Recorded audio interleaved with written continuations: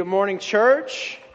It's always good to gather together, come under God's word, just lift our voices to Him. Thank you guys for being here this morning. If you have your Bibles, go ahead and open up to Ephesians. I almost said Acts. It's not summertime anymore. I had to do way too much leaf raking yesterday for it to be summertime.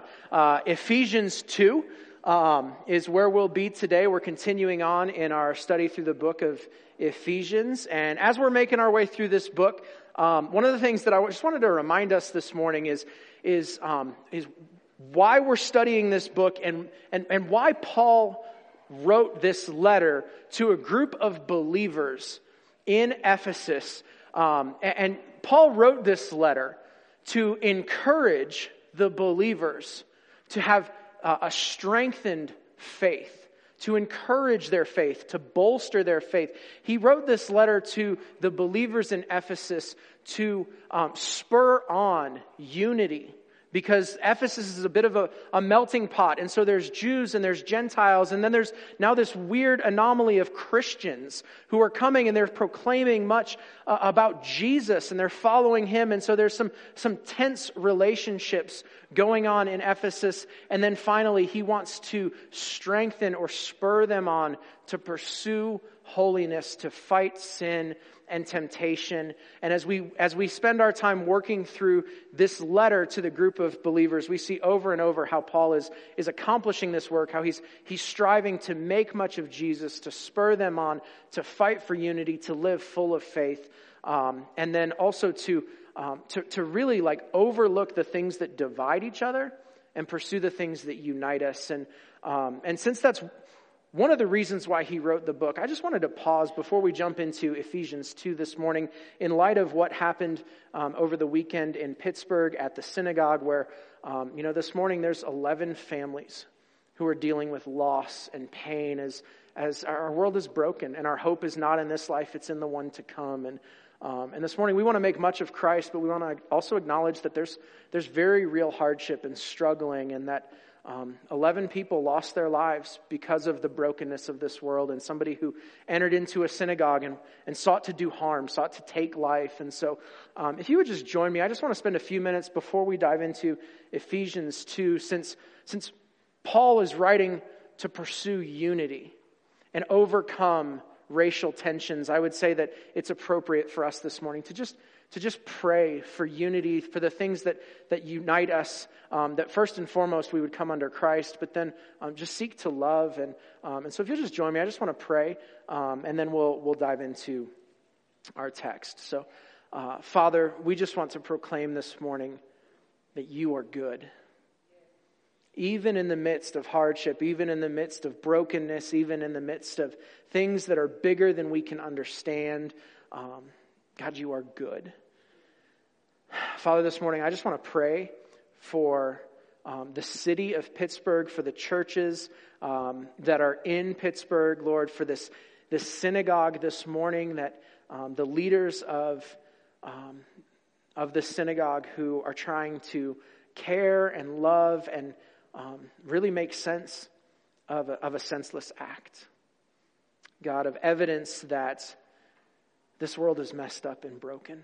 And more than ever, Jesus, we need you. We need your Spirit. And so, Father, for this synagogue, Lord, I just pray that you would awaken their hearts and their eyes and their minds to the truth of your word, to the goodness of your grace, to the truth of Jesus, who you are, that you are Lord of Lords and King of Kings, that you are the Messiah.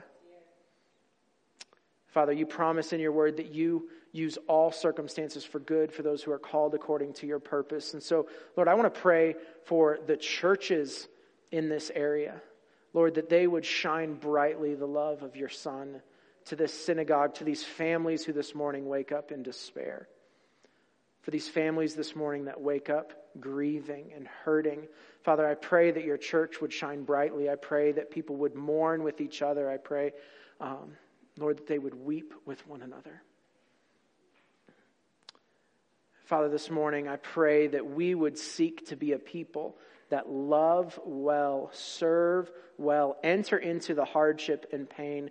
And Lord, just as your Apostle Paul writes, that we would pursue unity, to make much of Jesus. And so, God, we just want to pray that you would be glorified, Lord, that you would work through even the pain and the hardship of loss and suffering.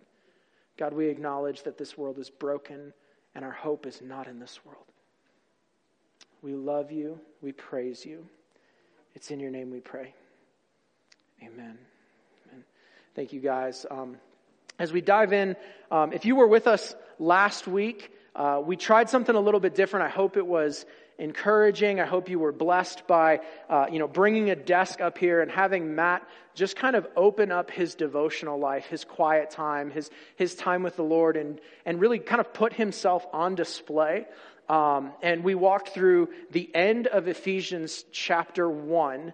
And this morning, as we dive into Ephesians chapter 2, I've been struck by, as we've walked through Ephesians so far, there's all of these really big words, all of these weighty concepts. We've tackled words like blessed and adoption and forgiveness. And as you just read through it, we talk about inheritance and predestination and salvation and sealed with the promise of the Holy Spirit, who's the guarantor of our inheritance, the immeasurable greatness of his power.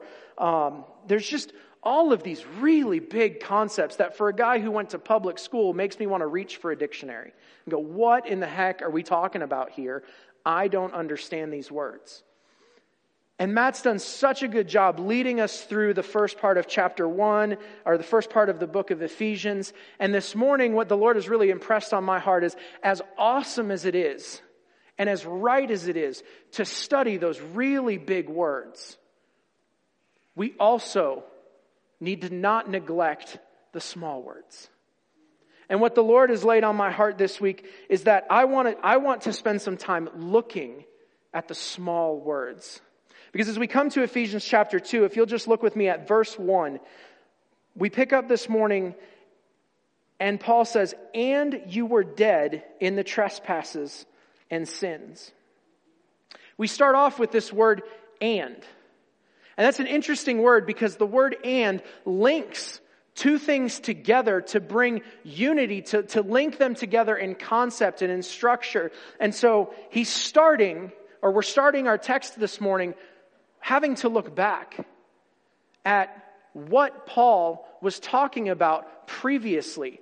And so if we just looked back very quickly at the end of chapter 1, we see that Paul spends a significant amount of time making much of Jesus. In verses 15 on, he talks about how Jesus was raised and seated. He's far above all rule and authority and power and dominion and above every name. He's linking together all of these really beautiful, really hard, really big words to describe who Christ is.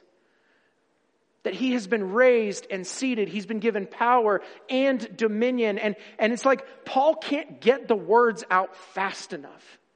As he's writing, as he's thinking about who Jesus is, just more images, more concepts, more words come to his mind to declare the glory of Christ. And as he's making much of Jesus, 16 times he's going to use the word "and" from verse 15 in chapter 1 to the end of our passage this morning in verse 10. As he's thinking about it, as he's talking and saying "and rule, and authority, and power, and dominion, and," we hit this really rough transition because he's just spent time making so much of Jesus.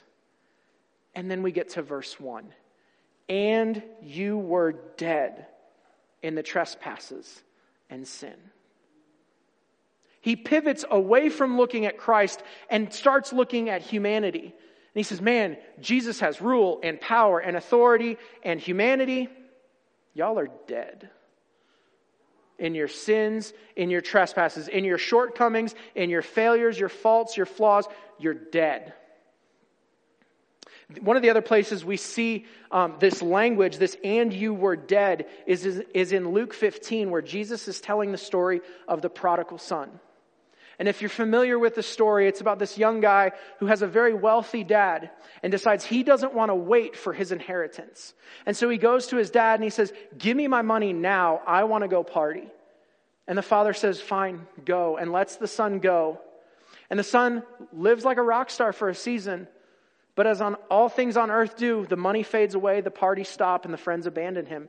And he quite literally finds himself laying face down in a gutter, hopeless, pondering his life decisions. And he reflects and he goes, man, even my dad's servants, my dad's slaves lived better than this. And so I'm going to return home, and I know I'm not worthy to be counted a son anymore, but maybe, just maybe, my dad will let me live as a servant. Kids like what I'm saying. And so he returns home. He's starting to make his journey home. And Jesus says that while he was still far off, the father, he paints this picture of like a dad sitting on the front porch in a rocking chair, just watching down the road, longing to see his son again. And while the son was still far off, the dad gets up, sprints down the road, wraps his son in his arms, puts a robe around him, puts a ring on his finger, and starts to party. And he says this, "For this my son was dead, and he's alive again. He was lost and is found." He says they began to celebrate. Jesus is telling this story to demonstrate or illustrate a spiritual truth that Paul then comes behind after Jesus has conquered sin and death and says, yep, Jesus talked about how you were dead in a parable. You know what? That's a real condition of our hearts. You were dead in your trespasses and in your sins. And this morning, as we look at our small words that make all the difference, the first word I want us to look at is this word, and how the "and" in Ephesians 2 revealed our path. That on our own, Paul is saying, and you were dead in your trespasses, in your shortcomings, in your faults, and in your failures. And then he's going to extrapolate, he's going to expound on that and talk a little bit more about what it means to be dead in your sins and in your trespasses in verses 2 and 3.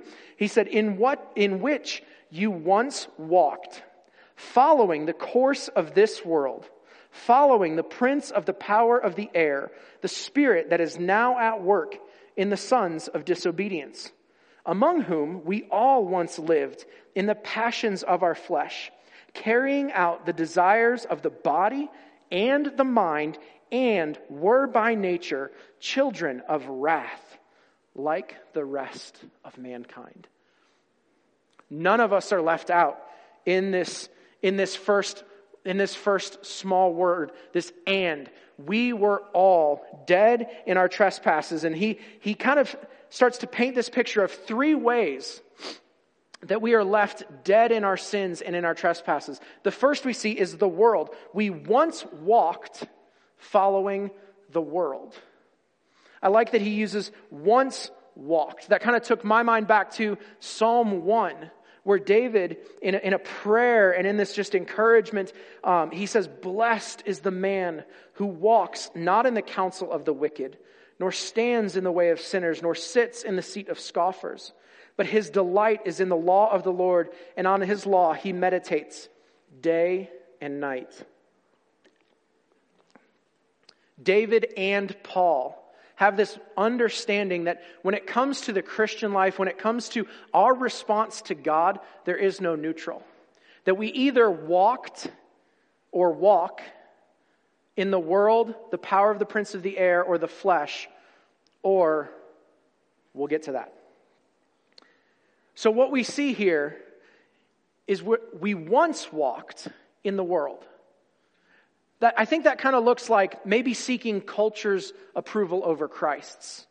Looking to affirmation, looking to acknowledgement from your peers, your family, your coworkers, your friends, your neighbors. You want people to give you validation. You want to find your identity in the world. You want to find your self-worth in the world and what the world thinks about you or the world says you should be over what Christ says you are.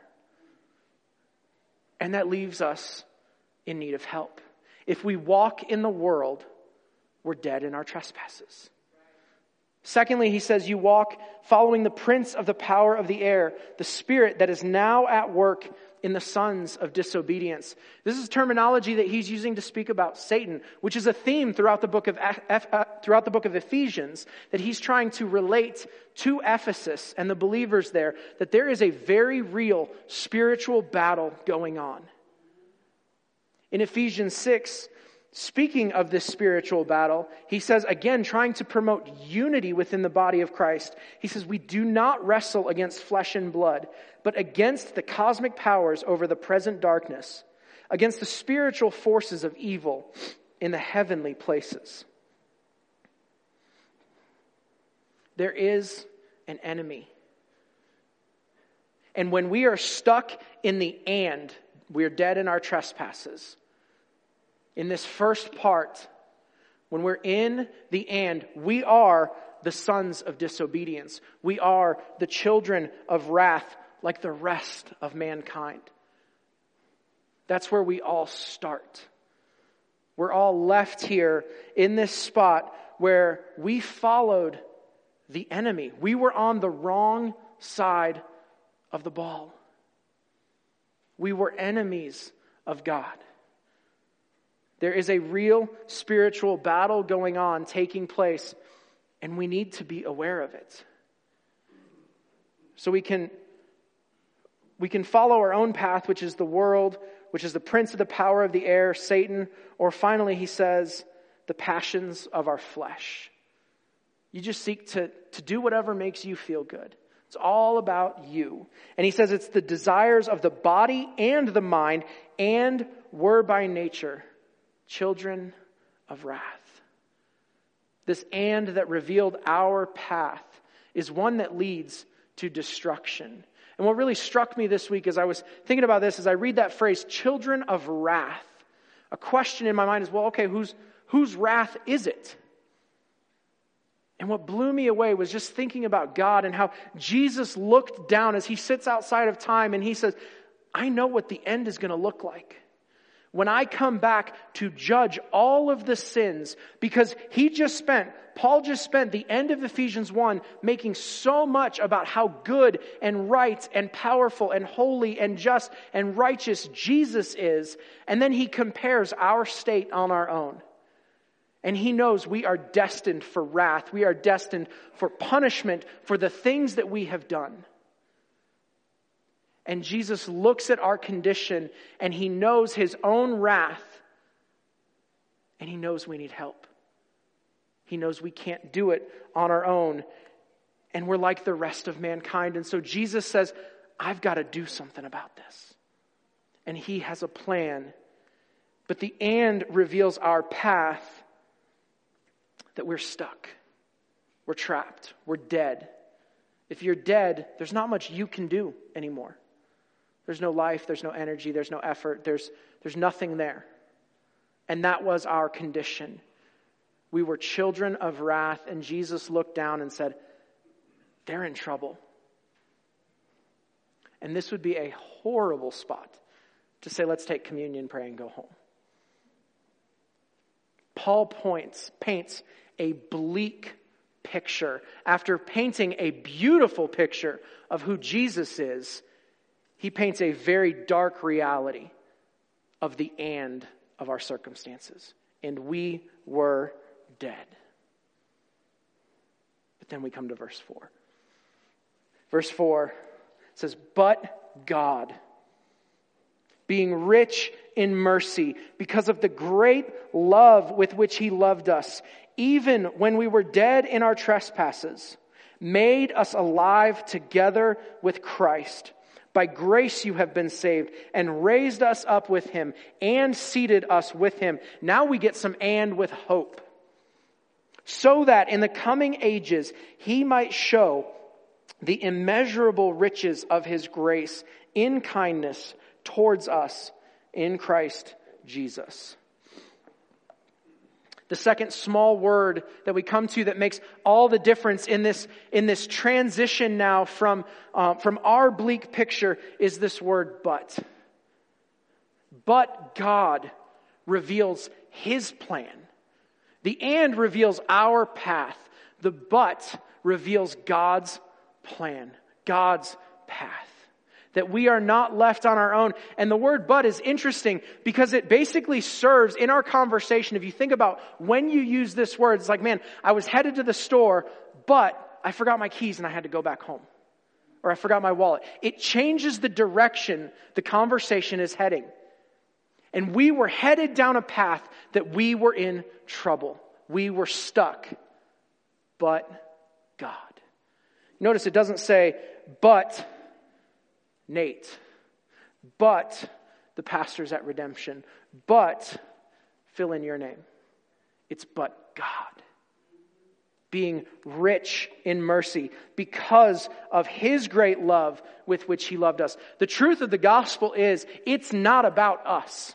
It's about Him. He didn't save you. He didn't rescue you, to use the language Paul uses here. He didn't make you alive in Christ because He owed anything to you. Because He needed you in any way. Because He needed me or owed me anything. We are made alive in Christ because He's rich in mercy. Because He's full of great love. And it's just His character. As we've been going through Ephesians, we've been talking a lot about identity. God's identity, God's character is one of love and mercy. And He looked at our situation and saw, these are children of wrath. My wrath is coming and I am going to pour it out on them. And I can't have that. He would have been totally justified in doing that. His character, His holiness, His standard is so far above what we measured up to that if He wiped us all out, He was just in doing so. But He's full of love. And He looked into our situation and He knew His own wrath and He said, I'm going to get in the way of my own wrath. I'm going to take that on myself. I'm going to allow my Son to suffer and die so they don't experience my wrath. But God, being rich in mercy, saved us. He says that it's by grace you've been saved. It's not because of anything we did. Titus 3, in another letter to a young pastor, Paul writes, as just an encouragement and just this helpful reminder that it's not about us. It's about who God is. He says, but when the goodness and loving kindness of God our Savior appeared, He said to us, not because of works done by us in righteousness, but according to His own mercy, by the washing of regeneration and the renewal of the Holy Spirit. And I'd encourage you to go home and finish how that sentence ends because it's really good. But it's not about us. Not by works done in our righteousness, but according to His mercy, to who God is. When God saves you, it's just God doing what God does. Saving people, rescuing people. It's His plan, not ours. And then we come to verse 5. It says, we were dead in our trespasses, and God made us alive together with Christ. You were dead, but God's plan was to resurrect you, just like He did Jesus. To overcome the sin and death in your life and in your heart, just like He did on the cross. Praise God for verse 4. That small word but changes our entire hope, our entire direction. Everything pivots. And then verse 6 is interesting. Because Paul says, and raised us up with Him and seated us with Him in the heavenly places in Christ. If we go back to verse 20 in chapter 1, kind of a cool picture of the Godhead at work. Speaking of the Father on behalf of the Son, Paul says that He worked in Christ when He raised Him from the dead and seated Him at His right hand in the heavenly places. That's what God did in Christ after Christ died and rose again. He was raised and seated. What did Paul just say about us? In light of verse 4, in light of being made alive in Christ, he says, and He raised us with Him and seated us with Him in the heavenly places. The same honor, privileges that were made alive in Christ, that were given to Christ, are made available to us as followers of Jesus. When you embrace your identity as that of in Christ, and the truth of the gospel that you were stuck in your sin, you were dead in your trespasses, but God made you alive. You now have hope and abilities and power and things made available to you that were not when you were stuck in the and. We were made alive in Christ. So now you can go into your home and be more selfless. You've been made alive in Christ. You can love your neighbor. You've been made alive in Christ. You can go into your workplace and shine the light of Christ because you've been made alive. Before you were dead, you could do nothing. Now you've been made alive. Verse 4 changes everything. But God changes everything. And then he says that in verse 7, so in the coming ages, he might show the immeasurable riches of his grace and kindness towards us. That for the rest of all eternity, God is just going to show off for us how good, how rich in mercy, how big he is in grace and kindness, that eternity will spend just going, there's more of God forever and ever and ever. The but revealed God's plan. It changed everything. As I was thinking about that this week, an analogy kind of came to my mind to maybe hopefully help illustrate this. I was raised in a home where my parents taught me the purpose of dating was to find a wife. That was why you dated somebody. That was why, that was the purpose. And so this I just have a girlfriend to just have a girlfriend to have a girlfriend never really resonated with me. And then I'm socially awkward and a little shy. And so I didn't have a ton of game anyway. But I would have every conversation before I was married, not every, but probably pretty close. In the back of my mind, when I would meet a girl at my high school, I would just have this curiosity. Could this be the one? Is there something? And then if there was an affinity, if there was an attraction, if there was anything there, maybe this could be the one. Like my parents taught me, you're looking for a wife. That's what you're doing. And I'm not saying this is right or wrong. I'm saying this is me. This is me in my brokenness and in my just messed upness. This is how I was raised. And so I would enter into a relationship, a friendship or whatever with a girl. And in the back of my mind was this question, could this be my wife? And when there would be an affinity or an attraction, we'd have another conversation. We'd maybe never really date. I just didn't do that. And then what would happen is as I'd get to know them a little bit more, they'd let their crazy flag fly. And I would sprint. I'd be I couldn't spend the rest of my years with this they're nuts. I'm gone. I'm out. And then the Lord opened my eyes to my wife. Because we knew each other before we started dating, before, we knew each other, but I really feel like the Lord just kind of kept us from ourselves, or we'd have been married at 13 years old. And so when God opened my eyes to this is the one that I have for you, and I'm pretty sure her crazy flag flew, it just was my kind of crazy, and it's just been awesome. But now everything is different. Before Katie, my wife, it was a bleak, hopeless, miserable existence where I was searching and looking and always evaluating and trying to find the one that God would have for me. And truthfully, it was just not working. But then God opened my eyes to my wife. And you know what happens now? I don't enter into a conversation with a woman going, could this be my wife? That'd be super creepy and weird. That's not how I found my wife. I'm done. I found what I was looking for.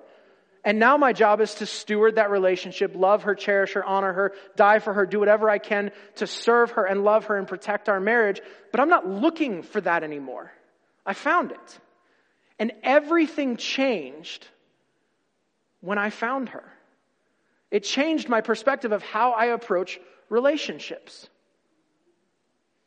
finding and having your heart and your eyes illuminated to the truth of the gospel should change everything. All analogies break down. Like, please don't dig too deep into that story, and dissect it and email me. It serves its purpose. But everything changed. There should be a difference if you've been made alive in Christ, in your life, in your heart. You once walked in the world, power of the prince of the air and the flesh, but you've been made alive in Christ. It changes things. So we see that the and reveals our path. The but revealed God's plan. And finally, verses 8 through 10, the for revealed his purpose. Paul says, "For by grace you've been saved, through faith. This is not your own doing. It is the gift of God, not a result of works, so that no one may boast. For we are his workmanship, created in Christ Jesus for good works, which God prepared beforehand, that we should walk in them." You were stuck. You were dead. But God made you alive. For what? One, first and foremost, Paul hits it again. It's grace. It's not you, it's grace. For by grace you've been saved through faith. I read a commentary this week that gave me an illustration that grace is the medicine that our souls needed, and faith is the syringe through which the medicine gets where it needs to go. It's all God's grace that saves us. It's faith that helps it get there. But he doesn't stop there. He uses for a couple more times. He says, "For we are his workmanship, created in Christ for good works." We are God's creation, saved for good works. I've been really encouraged and just spent a lot of time this week dwelling on a verse in 2 Corinthians, another letter by Paul to a super messed up church. But in 2 Corinthians 3, verse 5, Paul says, "Not that we are sufficient in ourselves to claim anything as coming from us, but our sufficiency is from God." It's not about us. It's about God. Our sufficiency comes from him. I can't get up here and preach on my own merits and my own ability. My sufficiency comes from God. You can't enter into your workplace, your home, your family life, your homeschooling life, whatever it is that God, wherever God has you, your sufficiency comes from God. It's not of your own works. It's not of your own doing. It is the gift of God, so that the only thing we can brag about is Jesus. And I love how he kind of wraps this part up. He says, we were created, we are his workmanship for good works, which God prepared beforehand, that we should walk in them. I want you guys to do something with me. I want you guys to just close your eyes. And I want you to think about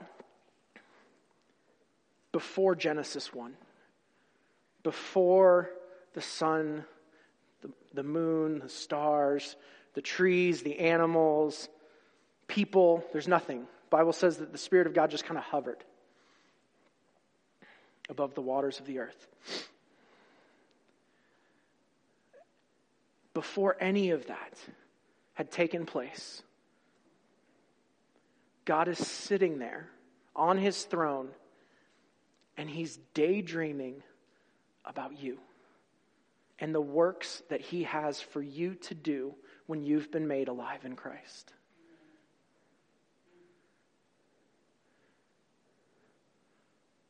Not a word of creation has been spoken yet, and God is thinking, Nate, I have this role for you to play, and I'm going to breathe new life into you, and I'm going to save you for those good works, because I'm rich in mercy and love. You can open your eyes. You once walked in the world in the power of the prince of the air. We all are guilty of giving our lives to things that don't matter. But God in eternity past sat around thinking about the part that you would play in his story. That's why he made you alive. Because of his love, because of his mercy. And then now he's going to take that love and that mercy and that new creation and he's going to give you purpose. He's got good works for you to do.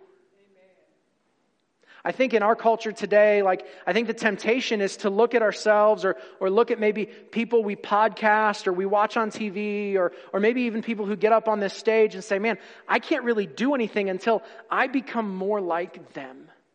Or I fix what's broken inside of me. And in a very real way, that's taking power away from Christ and saying, I need to be my own Savior. But it's also neglecting the fact that God made you who you are on purpose, for purpose. This church does not need more Nates. It needs us to be the body of Christ with many members coming together to put the glory of God and the goodness of his grace on display. He has you where he has you on purpose, for purpose. He made you alive in Christ for good works. I want to kind of wrap up with just a verse from Psalm 100. Psalmist says, know that the Lord is good, that the Lord, he is God. It is he who made us, and we are his. We are his people and the sheep of his pasture. Church, that would become our identity. That we would recognize that we were a people stuck in the and of our own path. But God made us alive for good works.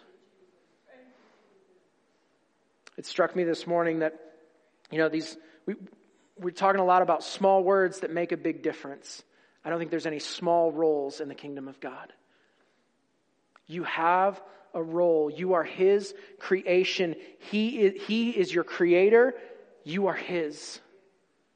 And when you embrace that, you get to walk now in eternal purpose, not temporal. You get to make much of what Christ did in your life that could echo into eternity.